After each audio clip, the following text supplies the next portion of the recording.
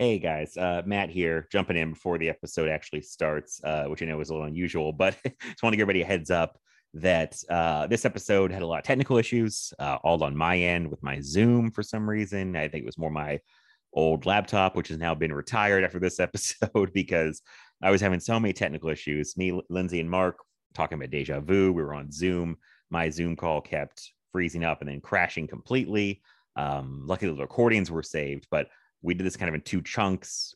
We did a first part, it crashed, saved that, started up again with Mark and Lindsay, got a little ways further, and then it crashed again. And I said, all right, I'm going to call it. I've wasted enough of your time, guys. I appreciate it. So that was frustrating, but I still think we talked about a lot of good stuff in regards to Deja Vu. Mark and Lindsay, very patient with everything and great guests as they always are. I really appreciate them. And I thought they had lots of good things to say about Deja Vu. So I had to put this episode out because today, if you're listening to this today, I'm putting it out. It'll be Tuesday, June 21st, which would have been Tony Scott's 78th birthday today. June 21st is his birthday. So had to put an Unscottable episode out on his birthday. Couldn't miss that. And I still think it's a very good episode. So I really hope you'll enjoy it. If you're newer to the podcast, not normally how we do things, but I stitched this together as best I could. And it's going to end very abruptly. Like I said, it's going to just cut off, and I apologize for that. That's, but I still think there's a lot of good stuff here. So again, thanks to Mark and Lindsay. I want to give shout outs to their social media where you can follow them. Mark is on Twitter at the shape14, _shape14. And you can follow Lindsay on Twitter at Reading Geek. Of course, follow her podcast, Schlock and Awe. And actually, I was just on an episode she just released an episode I was on a couple days before this episode comes out that I want to mention. We did a double feature of Walking the Edge and Collateral, which I'm really proud of. So very happy that conversation's out there. And so yes, please enjoy this episode on Deja Vu. I hope it's not too crazy or too all over the place to listen to. We did our best. And yeah, it's Tony Scott's birthday. How could I not put an episode out? So please go watch a Tony Scott movie if you can. Tony, we miss you. We love you. And thanks everybody for listening. You've seen those movies where they say, make my day, or I'm your worst nightmare. Well, listen to this one. Rubber baby buggy bumpers. Ha! You didn't know I'm gonna say that, did you?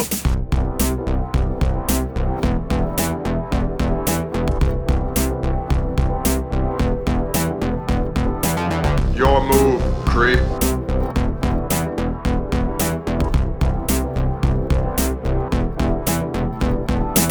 The Matrix is everywhere. It is all around us. Even now, in this very room.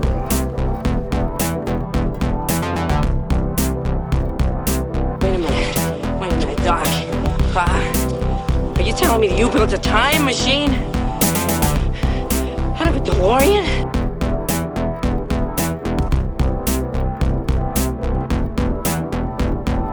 We came, we saw, we kicked its ass.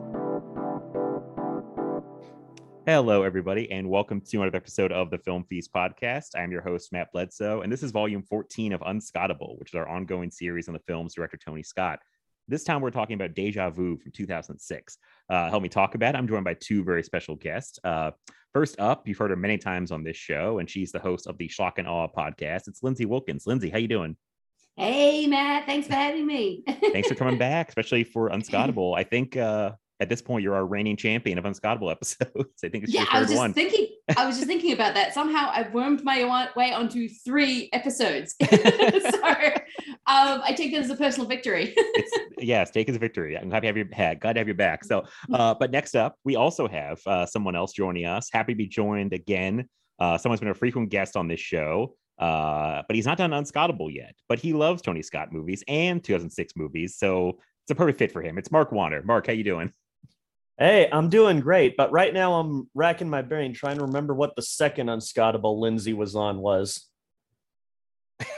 I need you to remind. It's going to be Revenge. It was Revenge. That's right. Okay, I was like, I gotta have a female voice for Revenge because it's a very, very masculine movie. And that was a good one. That's a tough one to talk about. That was a good one. It is. Yes, a movie I had confused with No Way Out. So yes, when I watched too. Revenge, I was like going, Wait, what? The posters are similar from similar time frames. Both have Costner. I did the same thing. I confused it with Next of Kin, which is a movie I just randomly caught my dad watching on TV one morning, and then I completely forgot the title, and then saw the Revenge DVD, and I'm like, is that movie my dad was watching? Later found out it wasn't. I don't know what the relevance of the story is. I just wanted a revenge story, so I wouldn't be alone here. Just wanted to be a part of it. I understand. That's okay. You're a part of this. Being a part of this Unscottable series. I don't know if people know it's not, because it's been a while since I mentioned this. It's crazy you've not been on one of these, Mark, because this was all Mark's idea. I went back to messages from like, when did this come up? It was like January 2021. You kind of pitched this Unscottable thing as like, I might do this podcast. And then I asked you, I think, it was like, Mark, would you mind if I did that on Film Feast, like as a series? You said, oh yeah, I'm never going to do that. It's like verbatim your message was like, I'm not going to do that, Matt. Go ahead. You'll do it great. And then like you said some nice things the first episode. Oh, you're doing great. You're doing a great job. So this was your baby, and took it and ran with it. So I'm glad you're here. Oh man, I'm thrilled to be here. Yeah, that was just one of the many ideas I had that flew through my head on a random work day. And I was like, you know what? Like filmography podcasts are popular, but there's not really that much examination of Tony Scott's films. He's not really treated like an auteur as much as I'd like him to be. Like, I think I could have fun doing that. And then a day later, I'd be like, I would lose interest in this so quickly. I would be the worst person to host this. So I am grateful that you reached out to me with that, because you were able to give it a life. Way more than I ever could. Well, yeah. Thank you for allowing me to do that, because I would never want to like just take your idea and be like, I'm doing Unscottable now. So with your blessing, I did it. And now we're near the end, which is kind of bumming me out. I keep mentioning this the past like 2 episodes, but this is there's only 2 more left after this. But what a run. My God. Yeah. What a run. I know people aren't fond of a lot of people aren't fond of his next movie, but I am. I feel like here on out, it's just honestly like he's just got a filmography of bangers. It's been a hell of a run since the start. He hasn't actually made a bad movie, has he? I mean, I know people feel very kind of squiffy on certain movies like Days of Thunder or Top Gun, though I think that's getting a reappraisal for some reason. But no, this series is kind of but yeah, people goes, I love Top Gun. I'm like, no, you didn't. That was only Maverick. That's a Maverick bump. No, this series has actually kind of made me appreciate, the auteur that is Tony Scott, that he has his own distinctive style. He never plays by the rules, even though he makes blockbusters. And your series is really kind of crystallized about, okay, who is this director and why is he so cool? And you go through his filmography, you're just like, yeah, he didn't make a bad movie, did he? I mean, I don't think so. And I mean, I think the worst one I'm on record. I think my least favorite is The Fan, but I don't think The Fan is by I don't think it's by any means like a complete dumpster fire. I just think it's like, okay, which is, if your worst movie is okay, that's pretty good after 16 movies. Like, I mean, I think he had a great run. I don't think anything was like a total complete bust. I know people disagree, but like Taking It Pelham 1, 2, 3 is like not well liked. I don't get that one. I forgot about that movie. That's coming up next, isn't it? That's next. Yeah. I haven't seen that movie in years. Okay, I may take that statement back. I don't know. Rewatch it. I'm sure you will. Rewatch it. But it's very tough to compete with an original that's beloved. If it wasn't a remake, I feel like it'd be people be a little more kind to it. But I still haven't seen the original, so I don't have anything to compare it to. I saw the remake before the original, then went back and saw the original. So me too. And then I saw the original and went, oh wow, this is a much better movie. The original doesn't open with Jay-Z's 99 Problems, so that's true. No, remake has that going for it. It does have that going for it. Oh man, I don't know. Well, that'll be next. I'll be very curious of people's thoughts on that one, because that's kind of like, I would say the least liked Tony Scott movies would probably be The Fan, Taking It Pelham 1, 2, 3. I don't know. Revenge, probably. Revenge, yeah. Oh, Domino. Yeah. But I love Domino so much, I forget that people don't like Domino, because I love it. Like, it's like top 5 Tony Scott. Everyone else like hates it. Not everyone else, but I feel like a lot of people are coming around on that one. That's one of those that's getting reappraised. It is. Yeah, I've seen much more Domino love than I have not Domino love. So I think that movie is getting reappraised. So that was a weird sentence.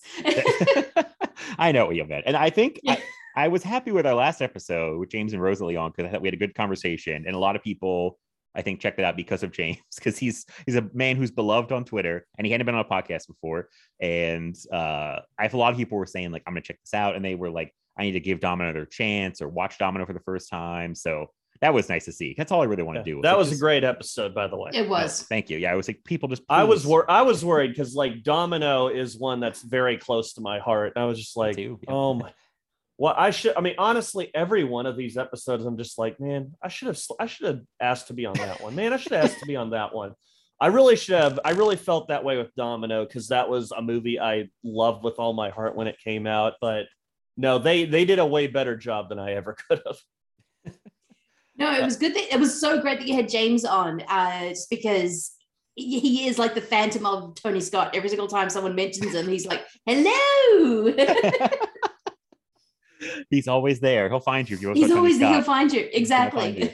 No, it was great. So I think his whole career is being reappraised, which is this. I think when me and Mark talked about this in our old messages, when Unscottable was like an idea, it was that time when this was kicking up, because there was something in the air. I feel like there was a Screen Drafts episode. I remember that. That definitely happened. Yeah, that was like, that did it. There's some other stuff, but yeah, and now Top Gun Mavericks come out, and that's helping. I think a lot of people. I just want to tell you a quick story. I saw Top Gun Maverick, and they have a little dedication to Tony Scott at the end. First, I felt like the movie deserved applause in general, but no one clapped when the credits rolled at my screening. Assholes. They didn't mind. I was proud. Well, you got to see it early, so I'm not surprised. You got that early screening excitement funk. Yeah. Oh, that so was. Yeah. But when they got the Tony Scott dedication, I wasn't letting anything stop me. I started clapping, and I started a round of applause for the Tony Scott dedication. And that makes one me of the so proud. proudest moments of my movie going life. You should be proud. That's wonderful. That is proud. No, I absolutely loved the opening, how they just redid the opening of Top Gun. I was just like, this sets the mood perfectly of what they're going to do. It's just beat for beat, that this is the Top Gun program. Then you get Danger Zone, and then the whole crowd started going absolutely mental. More mental than Doctor Strange. And I was sitting next to freaking Star-Lord in that friggin' Doctor Strange screening, like an actual Star-Lord who liked drinking cider. Oh, I thought you meant Chris Pratt was there. It was like no. Someone dressed up. I mean, there was a group. No one actually no one was dressed as. I know there was one guy I saw later as Doctor Strange. Everyone was dressed as Guardians to this thing, which was hilarious to me. But maybe they were just really hoping that the Guardians would show up. And when the movie was over and they didn't, they're just like, I'm not applauding that. Pretty much. These guys go to every Marvel movie dressed as the Guardians, hoping that the Guardians will show up. Pretty much. Only one chair, and everyone knows what that chair was for. And Top Gun just got, people running on beaches, characters showing up, certain lines, we just applause moments in that movie. It was one of the fun screens I've been to in a while. And it was not the annoying kind. It was the actually just the everyone's having fun. The good kind. No, that movie was. I was just gonna say, what a great movie. Oh my god! Yeah, I think we're all in agreement. Just like what a great time at the movies. Yeah, I was speeding home my Toyota Corolla, just like gonna take flight. It gave me like a physical, like I felt like adrenaline rush, which is insane. Because I remember the last time I had a movie that like made me feel like I was so amped up after leaving Top Gun Maverick. And that Tony Scott in memory credit over like a beautiful sunset on the horizon. I was like, oh, like just touched my heart. Loved it. We probably should have done a Top Gun Maverick episode, but I feel like kind of missed the boat now. But I'm sure it will come up later in the year on the top 10 of the year episode. Well, you could still do a post-credit Tony Scott episode. Well, that's true. I could have done like I think Daniel asked me I was going to do like a Tony Scott or Unscottable adjacent about Top Gun Maverick. I probably could have, but with new movies, I know. I feel like with new movies though, you got to do them right away or like wait a while, because if you come in that weird window of like it's been out a month, it's like does anyone care anymore? I don't know.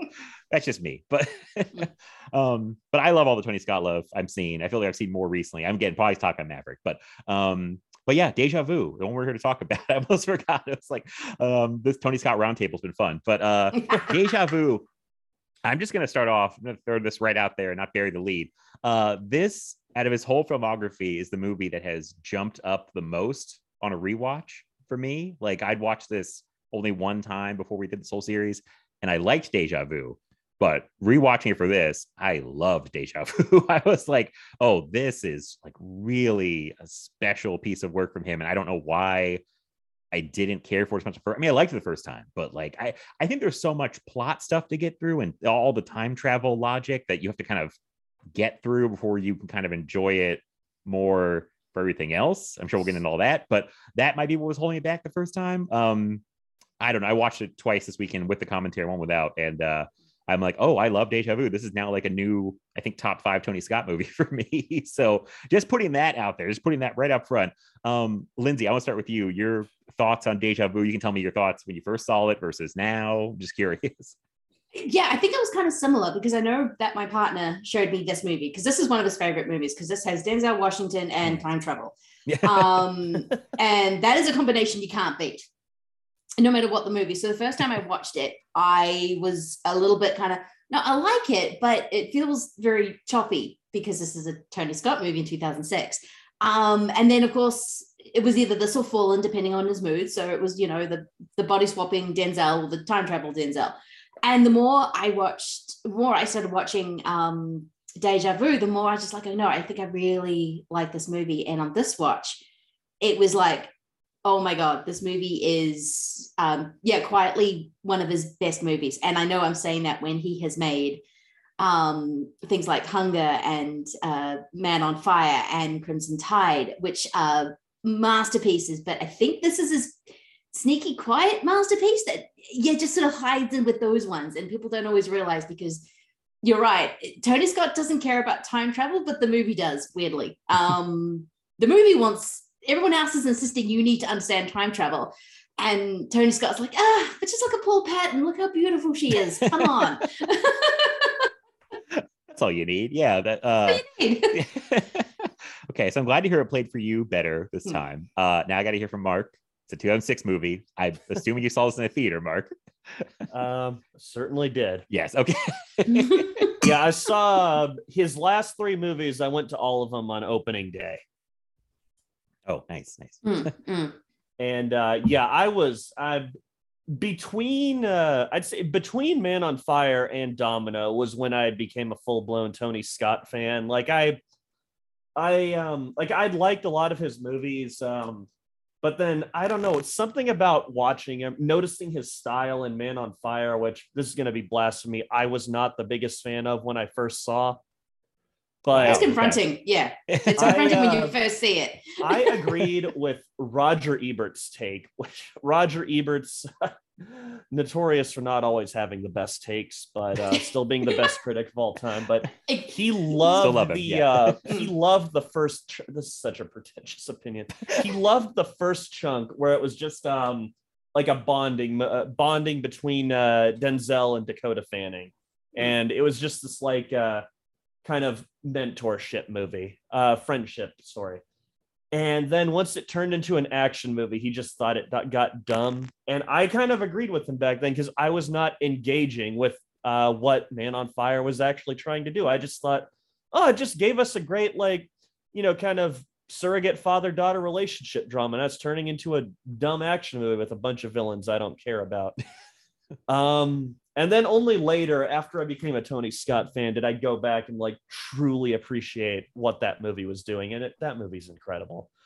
But yeah, between that and Domino, I'd watched a couple more of his movies and I just fell in love with his style. I feel like I've got a mild case of ADHD. I feel like his style really speaks to that because he's always got cameras moving. He's always cutting between angles. It's a very frenetic style. It's very energetic. And I feel like it helps keep you focused on what's going on. There's always something going on, so you never lose focus.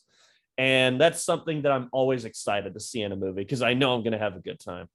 So when Domino came out, that movie I think that movie really pushed me over the edge. Okay, this guy is one of my guys. I love him and loved Domino when it came out. Love it to this day. I've never sanctioned the hate that movie gets. So yeah, Deja Vu comes out. I am just in peak tone. I am going to watch the new Tony Scott movie. That is what I'm excited for. I love that it's a Denzel movie. I love that it's a Bruckheimer blockbuster. But first and foremost, I'm there on opening day for a new Tony Scott movie. And I feel a little more. I've always really liked it, but I feel like I feel more positively now just because of how many times I've watched it. Because it's a very easy movie to throw on for me. Like, it's a great one whenever you just got to do something around the house, or if you just want a good pick me up. Like, it's one of my go-to Tony Scott movies. However, the time travel logic in this movie is always very frustrating to me. Time travel movies always like you have to accept certain paradoxes with time travel movies, like, you know, anything that affects the past, oh, that should have already affected the future because it already happened. But you just, that's a given when you watch time travel movies. However, this whole movie is about the future has already affected the past, so nothing should change, and yet something changes at the end. And we'll definitely get into all this, but it's something that just always bothers me every time I watch it. And I love it because it's such an easy watch and I love the style, but that's always something that's kind of just bothering me and kind of pushing back on me a little when I watch it. There are a handful of movies that I like, frustrating movies that I love, like this, Interstellar, the Suicide Squad. Like, these movies have elements that really bother me, but the sheer joy of the craftsmanship overcomes them for me. So yeah, that's my relationship with Deja Vu. Okay, go ahead, Lindsay. Sorry. No, I just said the time travel stuff can be frustrating because I was sort of writing in my notes that this movie with the time travel wants to have its cake and eat it too. It wants to be a time loop. It wants to be a time travel, and it wants to be multiple timelines all at the same time. And that when you actually try and sit down and actually work out what is actually happening, what's changing, what's not changing, how the fact that every time it sets up a rule, Denzel Washington ends up breaking it and showing, no, it's fine. We can do this. Like the laser pointer. It's constantly rewriting the rule. Yeah, we'll get into it. But yeah, the time travel stuff, when you actually, I'm already going cross-eyed with this. When you actually try and sit down and think about the plot and how it goes together, it doesn't work. But when you just sit down and when I started watching first couple of Tony Scott movies, especially when he was going in his really chaotic phase, I was like, whoa, what's happening? And now watching Deja Vu this time around, it felt slowed down. It was kind of like, because I've been loving it.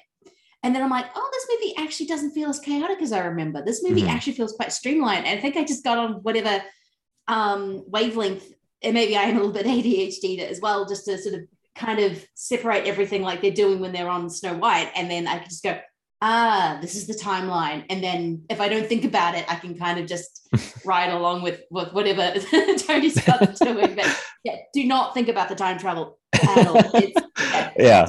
Don't even think about it. That's probably what held me up the first time a little bit, was I was trying to decipher too much of the time travel and paradoxes and all that stuff. I just watched Looper not too long ago, Bruce Willis, and he has that great line about George Gordon-Levitt asked about time travel, and he's like, "Don't ask me that bullshit." Basically, I can't remember exactly the line, but it's like, diagram with straws is something I live by. Yeah. It's like, it's all bullshit. It's it's like, who cares? Because like, if we're watching this movie, the time travel is a part of it. I think this time I got way more into the kind of like love story aspect, kind of a mystery. There's all these other things. It's so many things in one. It's a sci-fi romance, kind of a mystery, and then kind of definitely action movie. There's a lot happening, and it's funny to watch. If somebody sits down and watches Man on Fire, Domino, and Deja Vu back to back to back, Deja Vu is far more restrained in his style than Domino or Man on Fire.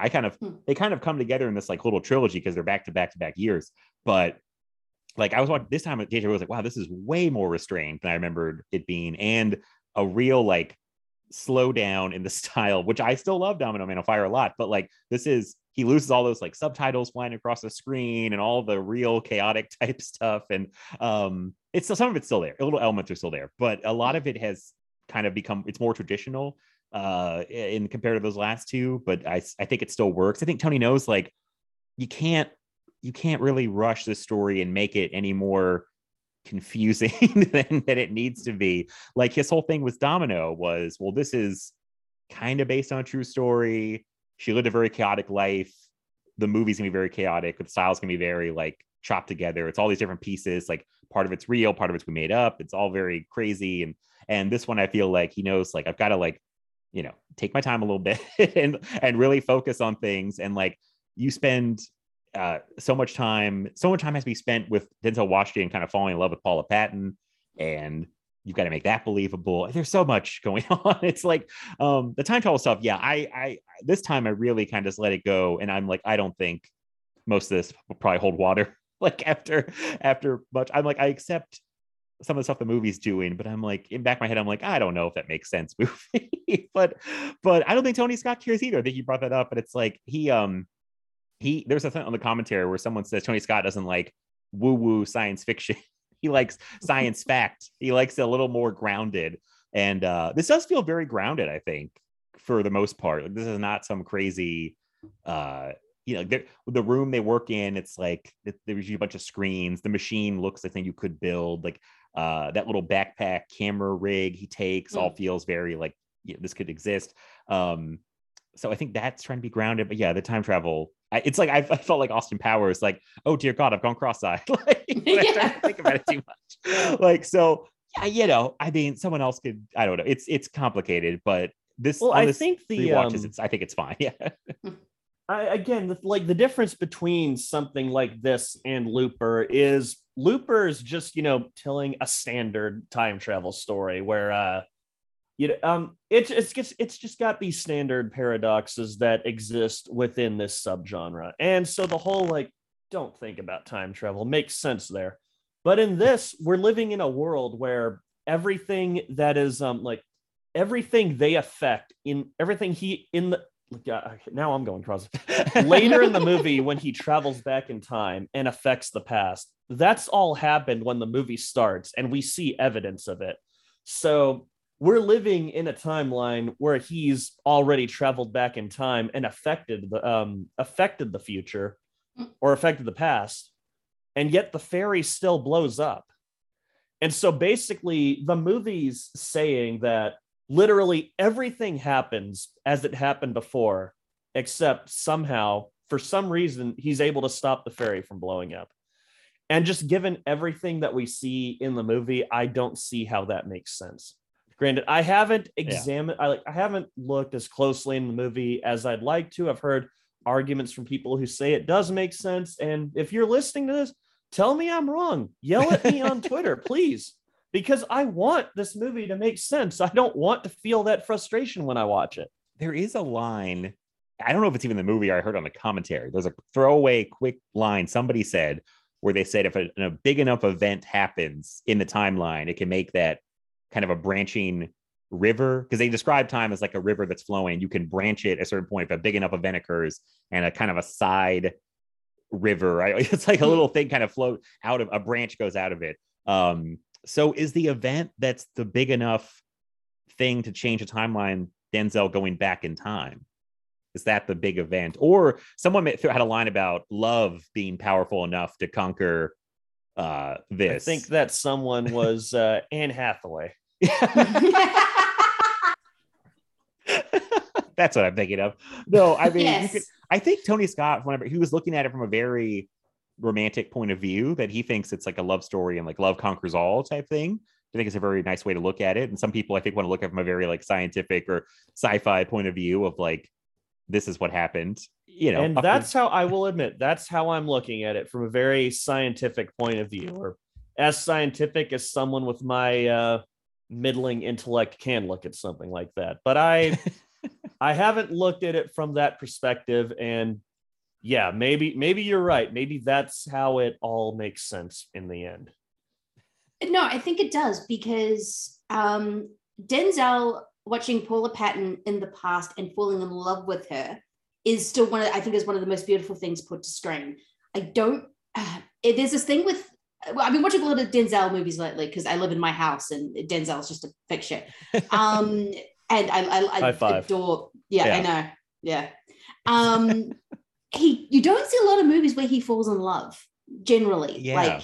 I was trying to go through his filmography and he doesn't. He's usually very on his own. He's very kind of the most charismatic man in the room, kind of thing. But there's not many movies where he is generally this romantic, even though the whole thing is that they're actually perving on her in underwear quite a bit. But this is a Tony Scott movie and he's probably just like, oh, she's beautiful. Just put her in lingerie. That moment when he tells Eldon Henson, like, hey, are you back on track? All right. And he gives him that wry little smile. Oh God. That's the stuff when I remember, oh yeah, this was directed by a guy, written by guys, produced by all guys. Like it's like the whole thing. At least I think they have the one female character in the room who's kind of like, you guys are gross. Like, so we need to watch her in the shower. Right. Come on. No, but yeah, I think that is the whole crux of the movie. It is not how this time travel works, because even though I think Tony Scott wants all the scientific fact in it, I don't think he cares enough. And it's in the script and it's in kind of in the spine of the movie. But when this movie really pops, it's when it's Denzel and Paula Patton on screen, whether they're in the same timeline or not. And that's kind of the thing. I mean, I don't know there's something about that score. And just when he's posting the two different images of Denzel and Paul on the same thing, your heart melts. You're just like going, oh my God, this is, and Denzel doesn't get to make I love you face very often. And so when you do see it, it's magic. And I do love the face he makes to Henson when he's like, you got her again? We're back on track. All right, cool. I get to stare at her more. It's just this, oh God, Denzel is the master of the casual facial expression. It is, we're watching the Equalizer movies and the amount of just little nods or little, I'm going to kill you now, or little kind of things he does is just a masterclass and just minimal acting, but most impact.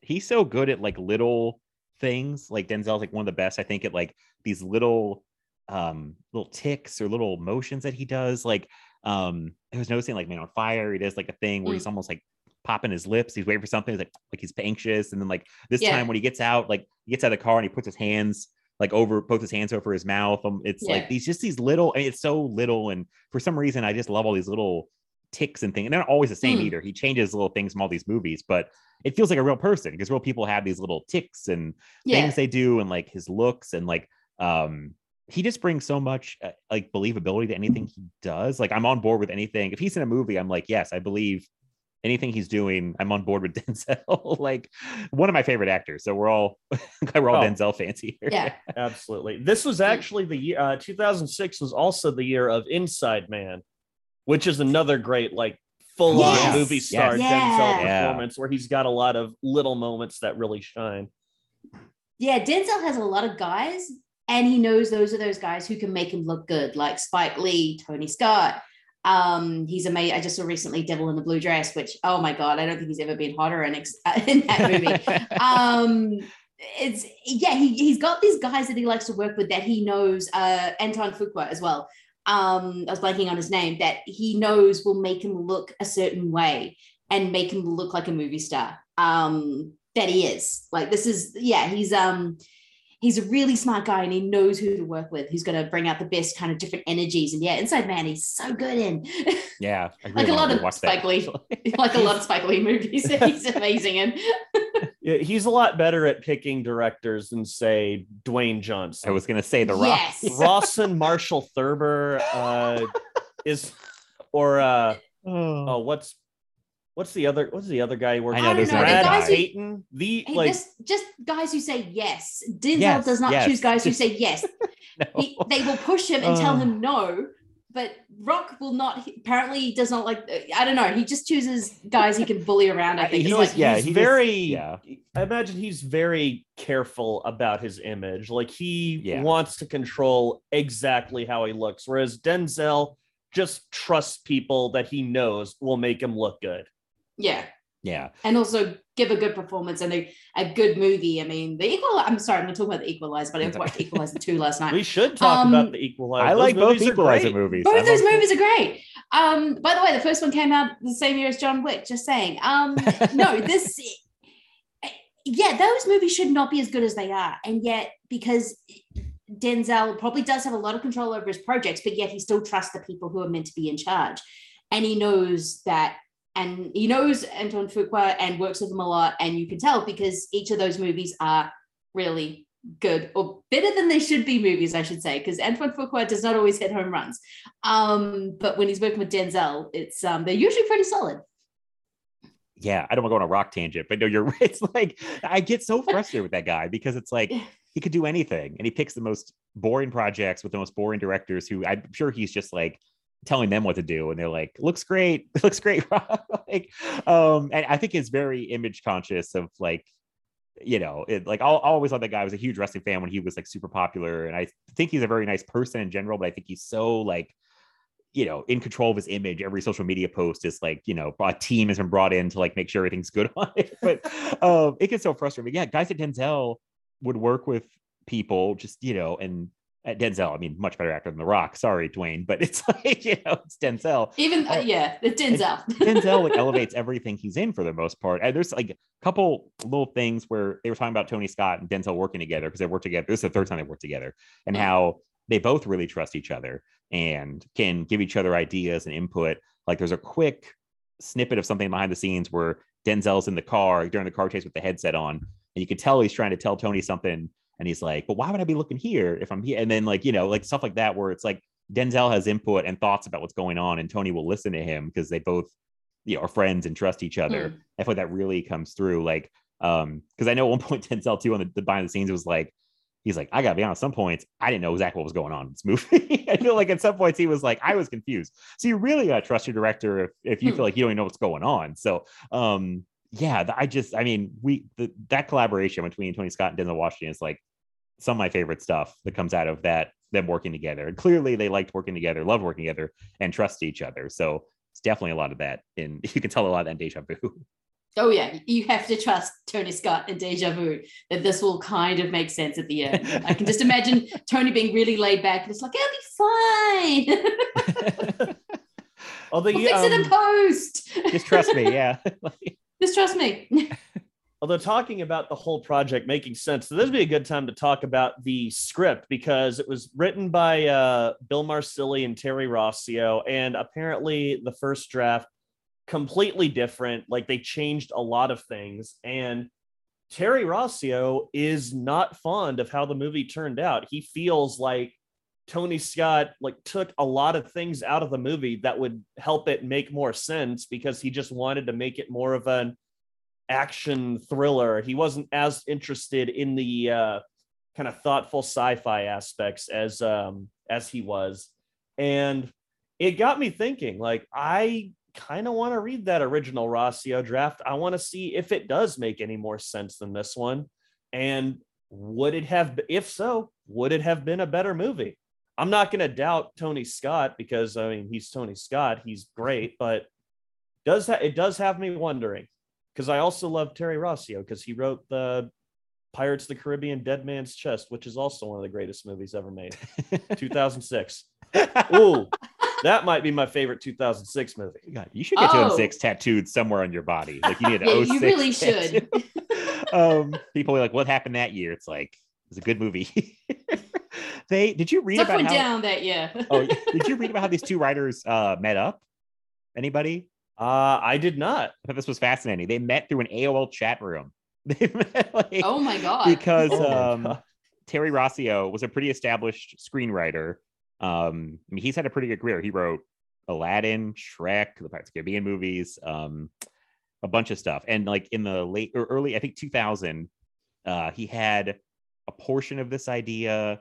And then he was like, I guess he was scouting new writers in AOL chat rooms and somehow linked up with Bill Marsili. And he had another kernel of an idea, and they were talking. And then September 11th happened, and Bill Marsili was living in New York City at the time, and the whole thing kind of got put on the back burner. And I think because the whole plot point was always some kind of tragedy to happen, like, you know, and they kind of felt like, okay, right after 9/11 is not the time to make a movie with a big tragedy as your inciting incident. And they got put together a couple years later and put the whole thing together. But yeah, I didn't know Terry Rossio did not kind of care for the final movie, because there's a lot of stuff hinted at in the commentary about where Tony's saying like, well, I felt like this read better on the page, but I had to make it, you know, a movie. So it's like he had to take, there's like 40 pages in the Snow White room. There's like 40 pages. My God. Wow. Yeah. Which is like, if he was saying like a minute a page of screen time. So like it's 40 minutes of your movie in a room with a bunch of tech people. I will say, I always remember more of the movie taking place in the Snow White room than actually does. Yeah, I felt the same way. I think because critical things happen in that room, it makes it feel more important. But like, yeah, Tony's like, how do I shoot 40 pages in this room? Because I don't think they even had like exactly how it was going to look. It was just like a room. And he's like, what do I do? The screens are a great idea. Like it's visual, but it's still grounded. Of course, Tony does visuals better than like anybody. And like, he's like, how do I make this all visual? People can look at stuff. And Denzel is a great audience surrogate in that stuff. The best. Like he's just like, there's a point. There's that one Not- moment. God. Not taking any of their bullshit. Like, I love this scene so much. Like, I rewound it. Like, I rewound the opening and I rewound the Snow White scene when he's first sitting down. And like, they kind of thrust him in because they don't want him to ask too many questions. And just the looks that he's giving them, which is why he's so good at communicating things with just a slight look. He's just looking at them going, this is bullshit. What are you guys? This is something not right here. From like the spy moment he sits satellites. down. And he's like, Spy satellites? Really? How you getting? How you getting? Can tell me why you're getting vocals on this? All right. What are you? So what's going on with this? No, there's that amazing moment when after they've quote unquote explained everything to him, they're like, "Are you following?" And he's like, "Yeah." No, yeah. No. That felt very Australian to me, because don't you guys do a lot of like, yeah, no, like no, yeah, like it's like a lot of... No, ours is sort of when you say no, yeah, it means yes, and no, yeah means no, yeah, no, it means no, yeah, nah, okay, oh no, yeah, it's a good idea, no. Well, yeah, I was remembering that exact moment, Mark, when Denzel's like, they're like, you get this? He's like, yeah, no. Like, he's like, I do not understand any of it. That's another one of those great Denzel movie star moments. Yeah. Because I'm feeling the exact same way Denzel is at that point, because they kind of explain some stuff and I'm still like, I don't get it. And then, you know, when he's like, I don't get it either, you're like, oh, thank God. Like, I'm not an idiot. And like, they make a point. The funny thing is, sorry, I just want to say, because I remember watching it in theaters and he didn't explain. I felt like I was understanding perfectly well what they were saying. And then later turned out that they were just full of shit. They weren't telling the truth. Well, no, they're basically saying this is time travel, but without saying this is time travel. I mean, when he really starts pushing the issue, then they start sort of saying, oh yeah, we're actually getting images from 4 days ago. But before, they're sort of talking around it like it takes 4 days for the images to render, or it's taking this. And they're kind of, they're just more talking around the issue without lying exactly, but they're just not wanting to fully admit that this is, you know, this is actually what it is, because we don't want to admit it. And then as soon as he finds out it's time travel, Denzel's like, right, can we go back in time? Can I send back a bit of paper? I'm doing the laser pointer. He's in very quickly once he actually, it gets them to acknowledge what is happening. Because I think he's a little bit going, can she see us? This might be time travel. What I'm looking at.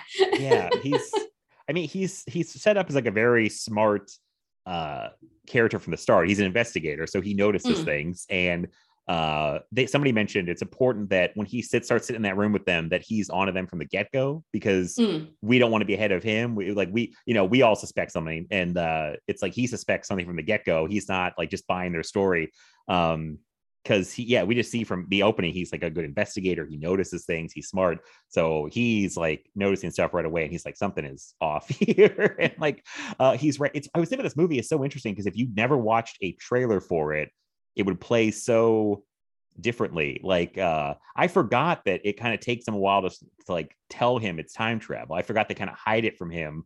It's like the fairy explosion happens, finds Paul Patton's body. He starts didn't know anything. It'd be like, well, I don't know where this movie's going because it's all over the place. But oh, that's what I'll ask you guys. How do you? I feel like this has been an overdone trend now in movies. It's like a pop song that's used for a sinister purpose. But I think the Beach Boys song really works in this. I think it's really well used. I mean, it is an overdone trend, but I'll never get tired of it. I love it when it happens. It is cool. And it's not just the Beach Boys song. I mean, I think it's used to sort of to clock you in and where you are meant to be in the movie. So it's actually a useful tool. It's like, oh, we're here now. This is the Beach Boys song is playing. But because it's mixed, what is the song that the Navy guys are singing at the beginning on the boat? When the Saints go marching in. Oh yeah, because they're singing that, and then you clock back to where the cars are, where it's "Don't Worry, Baby," and then you go back to poor little baby Elle Fanning, who's going to get blown up very quickly. Elle Fanning, just 2 years after working with her sister. Yes. Oh yeah. Called Abigail, by the way, which I thought was cute. She's loses her doll. There's, I don't know, that opening sequence I think is used really well because it's not just an ominous Beach Boys song. It's kind of mixed in with all this kind of what's meant to be chaos, but the way Joyce was watching it last time, I was just like, oh, Tony Scott, good director, just knows what he's doing.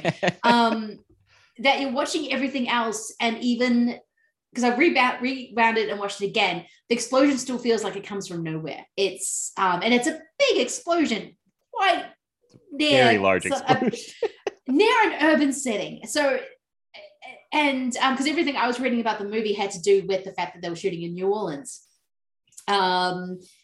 And this was very soon after Katrina. It wasn't like I always thought, oh, it was a few years later. No, it was months. I mean, well, didn't they shoot some of it before Katrina, and then they had to stop, and then they came back after Katrina? That's what I thought too, Mark. But like, I kind of read different things where it's like, if they had shot anything, it was barely anything. Because the thing in the book I have about Tony Scott, he said they basically just got into like scouting and setting things up. Like they were very close to being ready to shoot, but they hadn't actually doing a lot of prep work, pre-production, yeah, and they had to get out. Well, and you know what? At least he had at least he was already working on his next project, so he wouldn't have to worry about I don't know, Domino messing up his career. No, because he's working on this because Katrina happened before Domino came out. So if he's working on this, then he's already like working on his next big thing, because it feels like a reaction to Domino. He has this like really kind of avant-garde experimental film that doesn't do well. So he kind of retreats to something that he's familiar with, like a safe, friendly blockbuster produced by the king of blockbusters. But no, maybe he was preparing for Domino to not do well. He was kind of, he knew he was doing something unique and out of the ordinary. And so he was already preparing to just have a guaranteed hit on his hands. Yeah. I'm not even sure how we were talking about Katrina. How did I get off on that topic? No, you're fine. I made us like glaze over Katrina. Like we should definitely. Yeah, we'll come back. That's a big deal for this movie because, it's funny because Bruckheimer approached him while he's doing post-production on Domino, apparently, with this movie. Because it came to Jerry Bruckheimer and he said, I know the guy to do this movie. It's Tony Scott. So he doesn't even know Domino's going to bomb yet. He's like, okay, I'll do this movie. It sounds cool. And we should say his first and only any kind of sci-fi movie from Tony Scott doesn't have Enemy of the State has some parallels in like surveillance states and like guys in a room, but that's all supposed to be, real world stuff. And this is like his first and only sci-fi movie. And Bruckheimer comes to him before Domino even comes out. They're already like doing stuff for this before Domino releases too. And then Katrina hits in August 2005. And they have to leave for a long time. They don't come back till February 2006. And then they start incorporating into the movie, and people seemed very happy. They were the first major production of any kind to come back to New Orleans since Katrina, which was huge because they needed anything at that point. I remember like anything major that happened in that city was like a victory at that point. Like I know when their sports team started coming back and movies going there, and just they needed any kind of positive thing to happen there because they've been through so much and the economy had been devastated and everything had been devastated. And so they kept mentioning that in all the kind of behind the scenes, all that stuff, about how important this production was to New Orleans after Katrina. And they stuck to their guns. Everyone wanted them to move it somewhere else, but Denzel and Jerry Bruckheimer and Tony Scott all got together and said, no, we want to shoot it in New Orleans. We don't want to leave, which I think is pretty cool. So yeah. No, I love the fact that they did that, because it New Orleans always adds this amazing texture to any movie it's set in, because it's such a unique place. And also it does have this kind of ghostly feel to it, just because it is the way they're filming it, but the fact that they are driving through these decimated suburbs that are just, I mean, even when I was there in 2014, going along with that probably still a boat ferry thing, but I didn't get blown up. Thank goodness. That's good. Yes, always good. But you still saw, and this was 2014, so this would have been 7 years after, you still saw the damage of Katrina. It's like if you ever go to Christchurch now, after their earthquake, it still hasn't been rebuilt. You can still see the scars, and it's going to stay there for a long time. But yeah, I love the fact that I love anything that's set in New Orleans, because I just remember the food and it makes me happy. And yeah, but I love the fact that they stayed there. I think the fact that Denzel and Tony Scott and everyone said, no, we're going back to New Orleans. We're still going to shoot.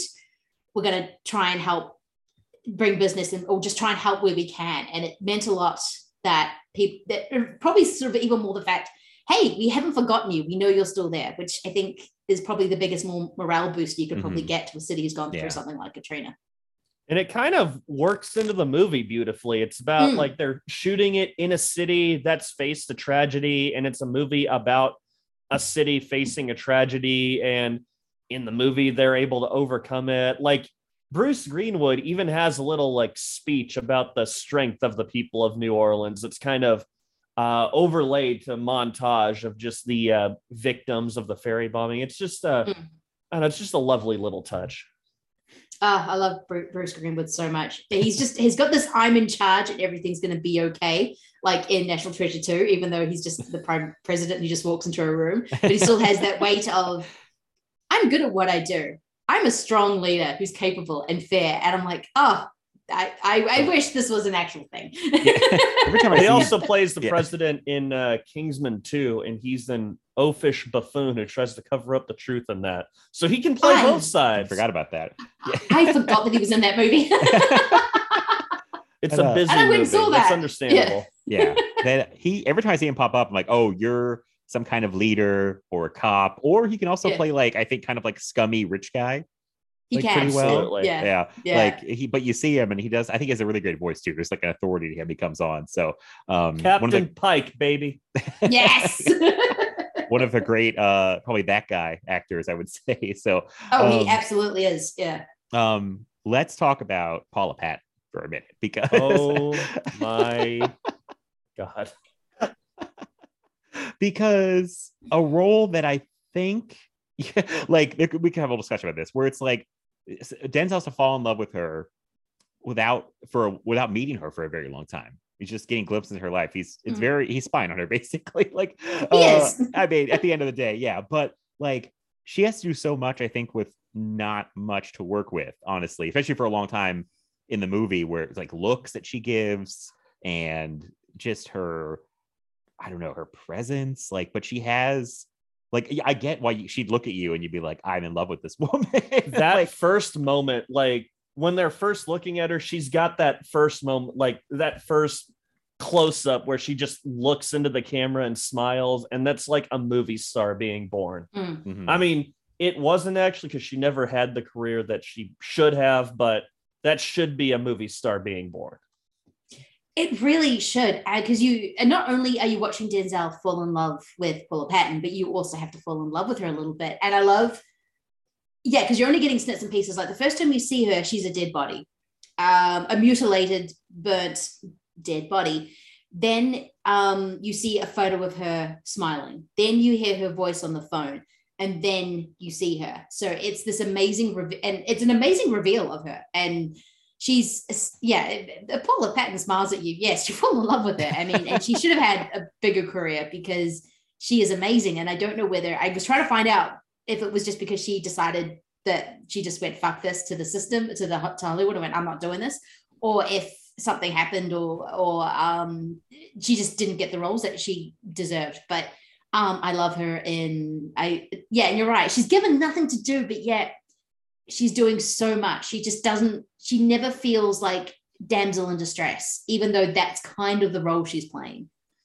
Yes, in the past. Exactly. It's like he's just trying to save her, but the threat hasn't happened yet. It is a concept too. Yeah. Like it's like Daniel Stress. She's having a hell of a day. She has to go. Like, and I mean, it is a crucial role, because if we don't buy that he'd fall in love with her just looking at her, or just kind of seeing her like little bits from her daily life, then that is, hard to believe. But I believe it. I'm like, I get it. Yeah, it's like Denzel sells it, she sells it. Like it doesn't work, I think, if they both aren't as good as they are. And yeah, I don't know what happened with her career either, because like one of those people, they bring everybody back for Mission Impossible movies, but she hasn't come back yet. I thought she was so great in Ghost Protocol. She's part of the reason why that movie is as good as it is. Yeah, it is. Yeah. Yes. I don't get. She's so amazing. Yeah, I'm looking at IMDb and she works like here and there, but I just don't understand. Like that's like she's such a movie star. And who was the guy that she was married to? That's a singer, and he cheated on her. Robin Thicke. What a monster! How do you cheat on Paul Patton? And then writes a song about it, but then plagiarizes that song. That? I can't remember. Anyway, Robin Thicke is a dickhead. He used to be a piece of shit, and he still is. Yeah. So justice for Paula Patton. I want to see her back in the next Mission Impossible. I want like a secret cameo. Did you guys ever see Idlewild, that Outcast musical set in Prohibition? No, I don't. Did anybody? Did you see that movie? I did, because it came out in 2006. Oh, so I'm not by any means an Outcast fan. I've literally only ever heard "Hey Ya," but I saw there was a Prohibition set musical with some actors I like. I'm like, I'll go check that out. And I don't know if it was her first movie, but it was her first big movie. Yeah. And I remember her being incredible in that. And if that movie was as big as, maybe having that and Deja Vu in the same year, if that movie was as big as it should have been, it might have given her career a little more of a boost. But no one saw Idlewild. Yeah, except me. Bombed terribly. I was like, but you supported it, so I like Outcast. I should probably see that movie. But she had a little role in Hitch, a movie I really enjoy. Had a tiny role in a movie called London with Chris Evans, I think. Oh, I know that movie. Jason Statham. And that was, and then Idlewild was like, she's like third build, but then Deja Vu comes and it's like star-making moment. Then she's in some she's in stuff, but I don't know. She was in Mirrors. I was shocked. I was like, she's in Mirrors? I did not know that. So yeah, there was like she never really recaptured. Well, okay, I was about to say she never really recaptured that magic until Ghost Protocol, but she was in Oscar nominee Precious, so I'm wrong about that. Oh, I've still not seen Precious. I haven't seen Precious either. Neither have I, but I listened to a podcast recently where someone was talking about her, and they said she's like secretly the best part of that movie. Oh, okay. And I believe it, because they said that everyone in that movie's, going big on the tragedy of it, and she's supposed to be like the hopeful figure in the movie, and I can buy that. I think I could buy that. Yeah, me too. Because Paula Patton is usually the best thing in any movie. I mean, she out movie stars Tom Cruise in Ghost Protocol. I mean, it was the scene where they go into the whatever, they're trying to sneak into something, so they're all decked to the nines, and she just walks in, and you're just like, oh, movie star and even Tom Cruise pales in comparison, who is like the last great movie star. So and I think he's mad about that, because in that moment when she introduces herself to him, he's just like, okay, and walks away. Yes, it's just like, how dare you bring a more glowing person to the room than me. She's so good in this, and I do love when they finally get to like actually be together later in the movie when they're in the same space. And that's a weird spot for Denzel to be in, because he's been watching her. Then she's like, who is this crazy man? It's like, doesn't take any of his bullshit, because this is one thing I got a little bit frustrated with, is why Denzel wasn't going for help. I mean, I get it, but at the same time, because even Paul Patton asked him 3 times, why don't we just call the police? If you know there's a bomb on the boat, call the police. And he's kind of giving these very vague, again, answers that don't make complete sense. Because I'm just like, no, just tell someone that there's a bomb on the boat. That's a good point. I didn't think about that. Yeah. And he's not a nobody. He's an ATF agent. He's an They ATF should agent. listen to him. Like, Yeah, exactly. It's not like they won't listen to him. So it's kind of, yeah, but I like the fact she doesn't necessarily put up with his bullshit. As soon as he says the first thing, you can see her face, again, what Denzel does, you can see her face clock it and going, how does he, I know you've been surveilling me, but how do you know this specific piece of information? And when he goes, put on the blue and white dress, and she goes and comes out with the gun, I'm like, yes, because he is being creepy right now. Yeah, she doesn't Which you fully trust understand him. why he's, Yeah. she doesn't fully trust him. I'm like, yes, you do not trust him because in her situation, he knows way too much about you to be anything other than a stalker right now. This is true. That's like, listen, there may be some logic flaws in Deja Vu, but it's some gaps in logic, but Yeah, I Tony didn't Don't Scott- worry, baby. It's all good, baby. No, watching this, I realized that Tony Scott doesn't really believe in movie rules. I mean, he knows how to make a movie and he knows how to make a blockbuster, but he's like, rules, I can just break them. Ridley, on the other hand, loves his movie rules. Like he's a little bit more, standard's not the right word because Ridley's a really great director, but he's a little bit more, okay, these are the rules and this is the rules that we're playing by.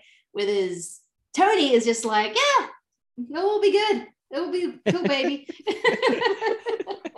he's like, we're making a movie. It's gonna be fun. Don't think pretty about it too much. Yeah. No, exactly. Mark, I'm sure you have notes. Like, you're very good at notes. What do you want to bring up that you're really burning to talk about? I mean, we should probably talk about Jesus Christ. We should talk about Jim Caviezel. Also, Jesus Christ. JC, you read JC? Kind of, yes. JC. From what I know, I'll just say we're kind of a wackadoo in real life now. From what I understand, Sounds like just a piece of shit in real life. I mean, it's lots of, Yeah, the things Like, he's there spouting was in this a- movie, I'm just like, do you actually believe the shit that Right, he's spouting right. in this It's a movie? little Because creepy. from what I know now, it's a Yeah. little bit too close to home. yes. Yeah. oh yes. yeah, that I was trying not to make that joke because it felt like low hanging fruit. But yeah, I mean, it seems I will like go he's for basically. But I mean, did you ever see that tweet that was circulating that kind of listed all the stuff that he did on the set of Person of Interest, and it just made him sound like an absolute nightmare to work with? Oh, I think I missed that. I remember Mike ranting about it because I know he loves Person of Interest, and I think this was his kind of, oh god, the show I love now has become difficult to watch. But I didn't see the list that he did. Yeah, I'm usually. I mean, it does. I can usually just separate the art from the artist and just enjoy this. I can enjoy watching Jim Caviezel play a piece of shit who gets what he fucking deserves. yeah. He. It's a great death. It is great, pretty spectacular. and he's a lot of times he can be a very talented actor. He's very good in the movie. Oh Yeah, which is no, annoying because Matt. I thought it froze I'm again. here. You know what? I was actually gonna take a timeout. Why don't we stop doing videos? I think that might be part of that's making my computer work harder. I think so. Let's stop. Okay. Yeah. Wait a minute. Am I Stop sharing video. my screen with? Okay, never No, mind. you you're are not not. doing video. Yeah. So okay. Jeez, it said screen. I thought screen share was highlighted. I was wait. Now you- Stop yeah, video. stop Oh dirt. my god. Shut it down. I think hate that'll help. I think that Zoom. makes it work a little harder when you got to do video. Mm. So okay, I think we're doing okay. I think we'll give it the video. So Oh, we can clearly edit all of that out. Oh yeah. That was my Yeah. plan. I was actually literally about to tell you guys like, okay, time out. Let's cut the video because I think it's hurting I think it's making it work harder. So okay, fine. We're good. So yes, Yeah, Jim Caviezel. He good. I mean, not always a good actor. Here he is. I think he's very good. Like he completely sells the just radical right-wing conspiracy nut job to a T. Yeah, a little. Yes. It's almost too good. It's a little concerning. Like, I was, and he Because said he kind of underplays it. Like he's not doing your stand like Tony. I mean, Tony Scott's very good with actors, but he's got a lot of movies where the actors will go like the villain actors will go over the top, like the next movie. John Travolta's just having a field day, but Jim Caviezel just plays it straight, just plays it low-key sinister, and he is so chilling because of it. Yeah, and he's also an idiot. Like, that's kind of what I loved about the performance most of all, even though it was a bit like, oh god, this is really creepy.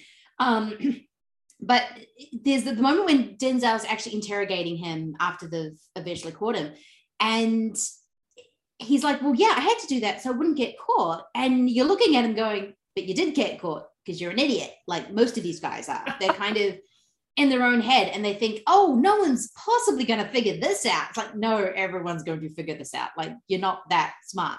Well, in his defense, the only reason they figured it out is because they had time travel. This is true. If not for How could he time have travel, guessed? he actually would have gotten away with it, probably. Well, not he is necessarily. he's really like he pays attention to the details. Like, he's literally about to cut off Paula Patton's fingers right before Denzel shows up and saves the day, just because she scratched him and has his DNA. Like, he is focused on all the angles. It sounds like I'm praising a right-wing terrorist. I'm not. I'm just. I don't think it does. Gotta be careful there. But I do feel like he's the character is smarter than we give him credit for. It is, but at the same time, the reason why they kind of know something's off is because the I can't remember the guy who does the autopsies. The coroner. The coroner, yes. He sort of says, hang on, I don't think she died in the blast because her fingers have been chopped. They're not blown up. And if she was meant to be the person that set the bomb, she's too much in one piece. They kind of figure that out relatively quickly, which is how they get onto Paul Patton in the first place. So I think it would have just taken more time. It's not like those other dudes who think, oh yeah, no one's going to figure this out. Everyone's figuring this out. But I think they would have eventually, because they kind of already, hang on, something's a bit fishy here. This body is not like the rest. But you're right, he does know the details. Like, he's scratched him, so he's gonna cut off the fingers. And hope it looks like a bomb explosion thing, but it's really hide evidence. Yeah. Unfortunately, he's a little bit smarter than I would have liked him to be. I like my right-wing terrorists to be idiots. Yes, this is true. Not that I like right-wing terrorists. Right. But you want them to be dumb. I want them to be very dumb. Yeah, he's pretty quietly sinister and feels very committed to his own craziness. And I do like it. I guess it's a real life investigation or interrogation tactic to praise the person you're talking to, which Denzel does. He's like, man, you were really smart. We had to, how we figured this out. I can't remember exactly what he says, but he kind of praises him like this was tough. You did all this, and then just like, tell me about it. Like, you want to get them talking about themselves. And Nick Viesel's character is very happy to talk about like his ideology and the whole thing about fate and all that stuff. And apparently he studied a bunch of people like Timothy McVeigh, the Oklahoma City bomber, and all these other guys, and like does feel like very believable in a very scary and creepy way. And yeah, he's good. It's like, Jim Caviezel the person, I wish he wasn't such an asshole apparently. So yeah. He is fun as villains though. Did you guys ever see Escape Plan? I did, but I did not like Escape Plan that much. Like, okay, well, regardless how you feel about the movie, I think he plays a very entertaining villain in that movie. I think I forgot he was in that. He kind of brings the same low-key approach, but he's playing the character he's playing is so over the top. It's a weird combination, but I like it. I forgot he was in that movie. Actually, I forgot he was in. I was gonna say, I saw this movie and I forgot. Oh yeah, he is in that movie. Oh yeah, Amy Ryan's in there. I need to watch. Do I need to watch this movie again? That cast isn't actually too bad. Sam Neill. Wait, have I seen this movie? You should watch it again. It's a fun time, I think. Matt's gonna tell you differently, apparently. I think the unfair thing is that it has Arnold and Stallone in it, and if it has those two guys, my expectations are very high, even if it's like older Schwarzenegger and Stallone. And I just think they should be in a better movie. If it was like I will admit, I came around to it on a second viewing. I also did not like it when I first saw it. They are playing very old and tired. Well, Stallone isn't trying to be, but he still looks very old and tired. And at least Schwarzenegger's like, I'm too old for this shit. What do you want me to do? Right. Exactly. I'm sorry, I didn't mean to take us on an escape plan tangent. Oh, it's always an escape plan tangent. No, didn't think it come up on this show. Yeah, he's good. And also, again, like with Paula Patton, he's this important character that we don't even really see him till like how long into the movie? I mean, like Jim Caviezel himself doesn't really start getting screen time till like an hour in, maybe more. I don't know. It's like we don't really see him until until he shows up at the dock and kills Denzel's partner, which is a ways into the movie. And then we don't see him in person until well after an hour. Yes, no, okay. You don't. And it's kind of smart because they're talking about him a lot, but they just don't know who he is. So they're just trying to follow every single lead they possibly can. So the only link they have is like, well, we know Paula Patton's been murdered. So therefore we follow her. We'll find him. But what it ends up happening is because Denzel doesn't have the patience, he ends up sending a piece of paper through time and gets his partner killed, which I thought this time around, this really struck me. It was kind of like Denzel thinks he can just play with time and he keeps doing it. It's like he keeps trying to fix his mistakes by going more time travel, which I would be like, you know what? I fucked up this once. I'm just going to leave it alone. I'm just going to reboot and see what happens. Cool it with the time again. Going back to the logic of this movie, all of this stuff has happened when the movie starts, and yet he somehow is able to fix it at the end, even though based on what we're learning from the movie, maybe shouldn't. But again, we're going back to that love thing that I need to probably watch the movie again to get. I've seen this movie a lot, by the way. I feel like I should have a greater grasp on that than I do. I mean, it's tough. The love thing was like somebody said it. I wouldn't have thought about it, but I'm like, well, if you use that reason, then you can kind of do anything. So it's like kind of a magical, like almost like out. It's like love conquers all. It's like, okay, I'll buy it. Sure. It's like I'm a romantic. Look, she was being directed by Christopher Nolan. Okay, she could say whatever she wanted. I'm sorry, I don't mean to keep making the Interstellar joke. No, it's fine. I love Interstellar. I love Interstellar, but that is a weird line reading, and you can tell Nolan goes, no, make it more like low key of what you're saying, make it more scientific, make love scientific, and Anne Hathaway's like, how do you make love scientific? Okay, I will say the line the way you want me to say it. Okay, yeah, I still maintain one of the best viewings I ever had was Interstellar at like 2 a.m. on cold medicine, and I loved it. I was That's perfect way to see so it. out of it, and I was like, this movie's amazing, but yeah, I mean, there's the whole the time travel thing again is going to make my eyes go cross. But the idea of them sending that little note back to the office, and Denzel's partner finds it. Denzel missed it because he leaves the room in the past, and then his partner finds it, and then they have to wrestle with the idea of like, did we get him killed? Is this our fault? Because the partner stuff didn't stick with me the first time I saw it either. This time it was like a new thing. It's like, oh, I'll talk to this partner. Denzel's partner, because like it's like the car's there and they're like, oh, I think your partner was on the ferry when it blew up, but then we find out that wasn't the case. And that's the kind of stuff that really makes your head start to spin with time travel. It's like, did we cause this? Is it going to happen no matter what? Is it predetermined? Like that's the kind of stuff where I'm like, it's cool. I don't want to think about it too much though, because it might make my brain leak out my ears. Quick comment. His partner, by the way, played by Matt Craven, who was in Crimson Tide. Oh yeah. He was, yes. Great that guy character actor who pops up and stuff. I'm like, I know that guy. He's the guy on the poster for Happy Birthday to Me who's getting the shish kebab through the head, I believe. Oh, was that him? I believe so. Wow, I've seen that poster so many times. Told me that. I don't think I've ever paid enough attention to the face on the poster to confirm, but I'm pretty sure it's him. He's definitely in the movie. I know that much. Yeah. Yeah, wow. He is actually in the movie. Yeah, because I love Happy Birthday to Me. And I love that poster, even though there is no death that goes remotely close to the shish kebab.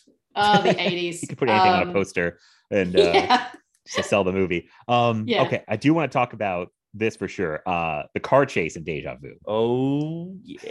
Oh my God. Tony Scott has a movie where there's very unsafe driving. I just like it's just whether you're figuring metal and snow or you're trying to chase Jim Caviezel who's 4 days in the past.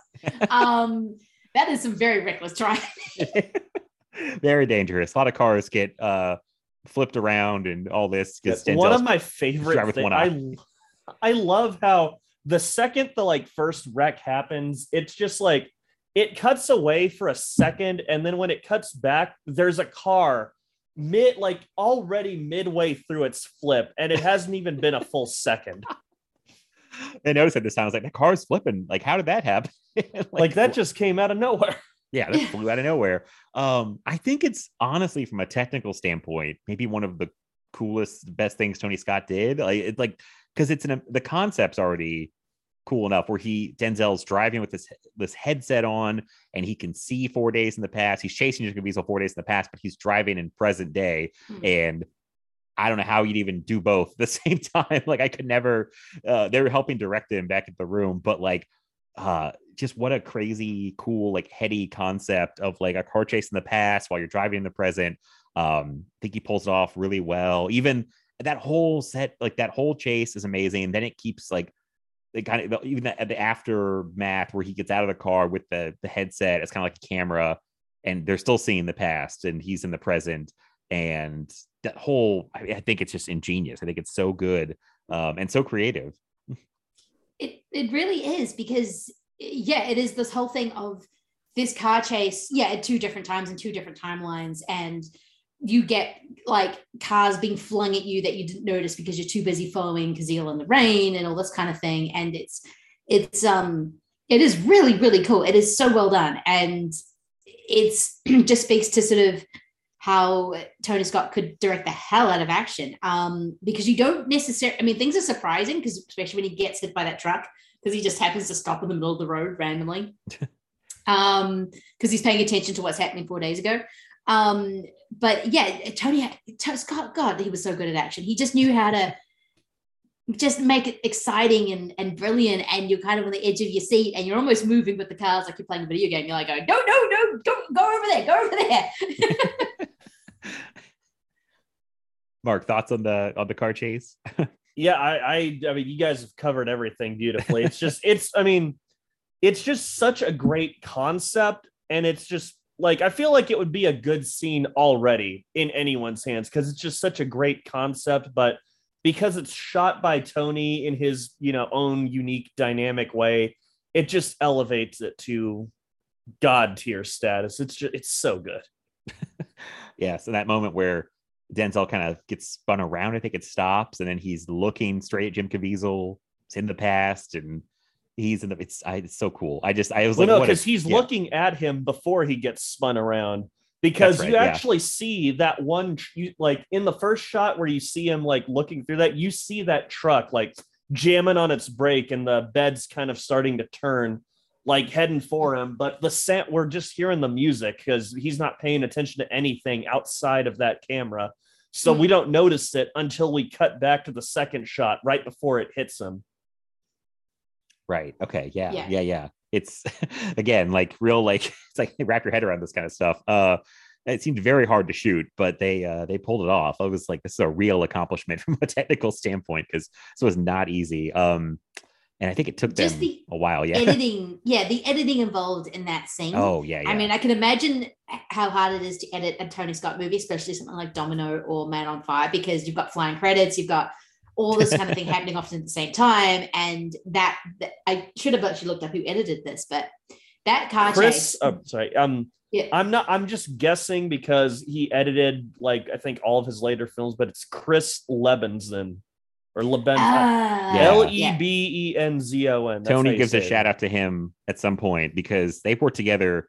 Wow, it's more than I thought. Top Gun, Beverly Hills Cop 2, Revenge, Ace of Thunder. He's been there since the beginning, though. Crimson Tide, Enemy of the State. Let me see here. He didn't do Domino. He did Deja Vu. He did Take It Back 1-3 and Unstoppable. So the vast majority of Tony Scott movies are Chris Lebenson. I don't know how to pronounce it, but Lebenson, I think. But Yeah, and he gives him a lot of credit because it is tough. Tony shoots a lot of stuff too. That's he shoots a lot of footage, and you have to put it all together and make it coherent. And that's a big job to fall on the editor. But this guy did a great job. So While we're lavishing praise on his crew members, let's lavish some praise on Harry Gregson Williams, the composer. Oh my God! Who Yes.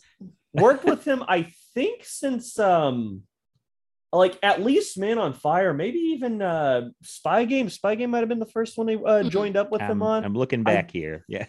So he's like in every one of his films he's done with Tony Scott, he's got a real kind of percussion heavy style. It's a very like the rhythm of the music matches the rhythm of the movie and the visuals and the editing so perfectly. And I feel like that helps really draw you in and kind of gets the adrenaline flowing. And I feel like that's a big help in this scene because the score in that moment is so cool. Yeah, like I've actually listened to that piece of music regularly. Yeah, because it does a really good thing where it just fits in with the movie. Because so if you listen to something like from a Hans Zimmer or Danny Elfman, you notice it's like, oh, I know, you clock instantly. Oh, I know who that is. This is those guys. And his ones just kind of seem to just fit perfectly with the movie that they're making. That they just highlight those moments. Yeah, the percussion with the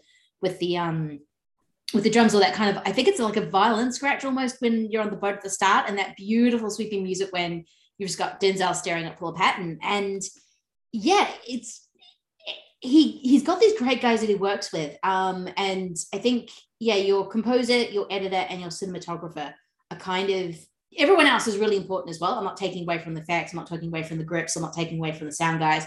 But those three guys kind of help you make your movie and help you define your style. And so, yeah, again, Tony Scott just really good at choosing his guys. Yeah, and actually, Harry Gregson Williams and Tony Scott worked together on every movie from Enemy of the State onward. Yeah, wow. Oh, wow. Yeah, I didn't know that. I know it's every single movie. I thought he might have missed one or two, but no, it's every movie he works on. I'm glad you brought the score, Mark, because the score is so good in this. Like the opening music, when the credits or when the logos are still popping up, I love that piece of music. Like it's such a, I think it comes back a few times, but like such like a simple, like what's the word? Mournful kind of haunting. It's ominous. Yes. Yeah. Yes. It lets you know that's what's so great about Don't Worry Baby, because it's like, you know, it's very ironic. Like it's after this opening music where it's very ominous and it lets you know that something bad is going to happen, because you're hearing this music over these images of these Navy guys just celebrating. Yeah. And then Don't Worry Baby comes up and it's like oh, don't worry, baby. Ha! Just kidding. And then it comes back at the end and it's like, no, don't worry, baby. Oh, don't worry, I won't. Yeah.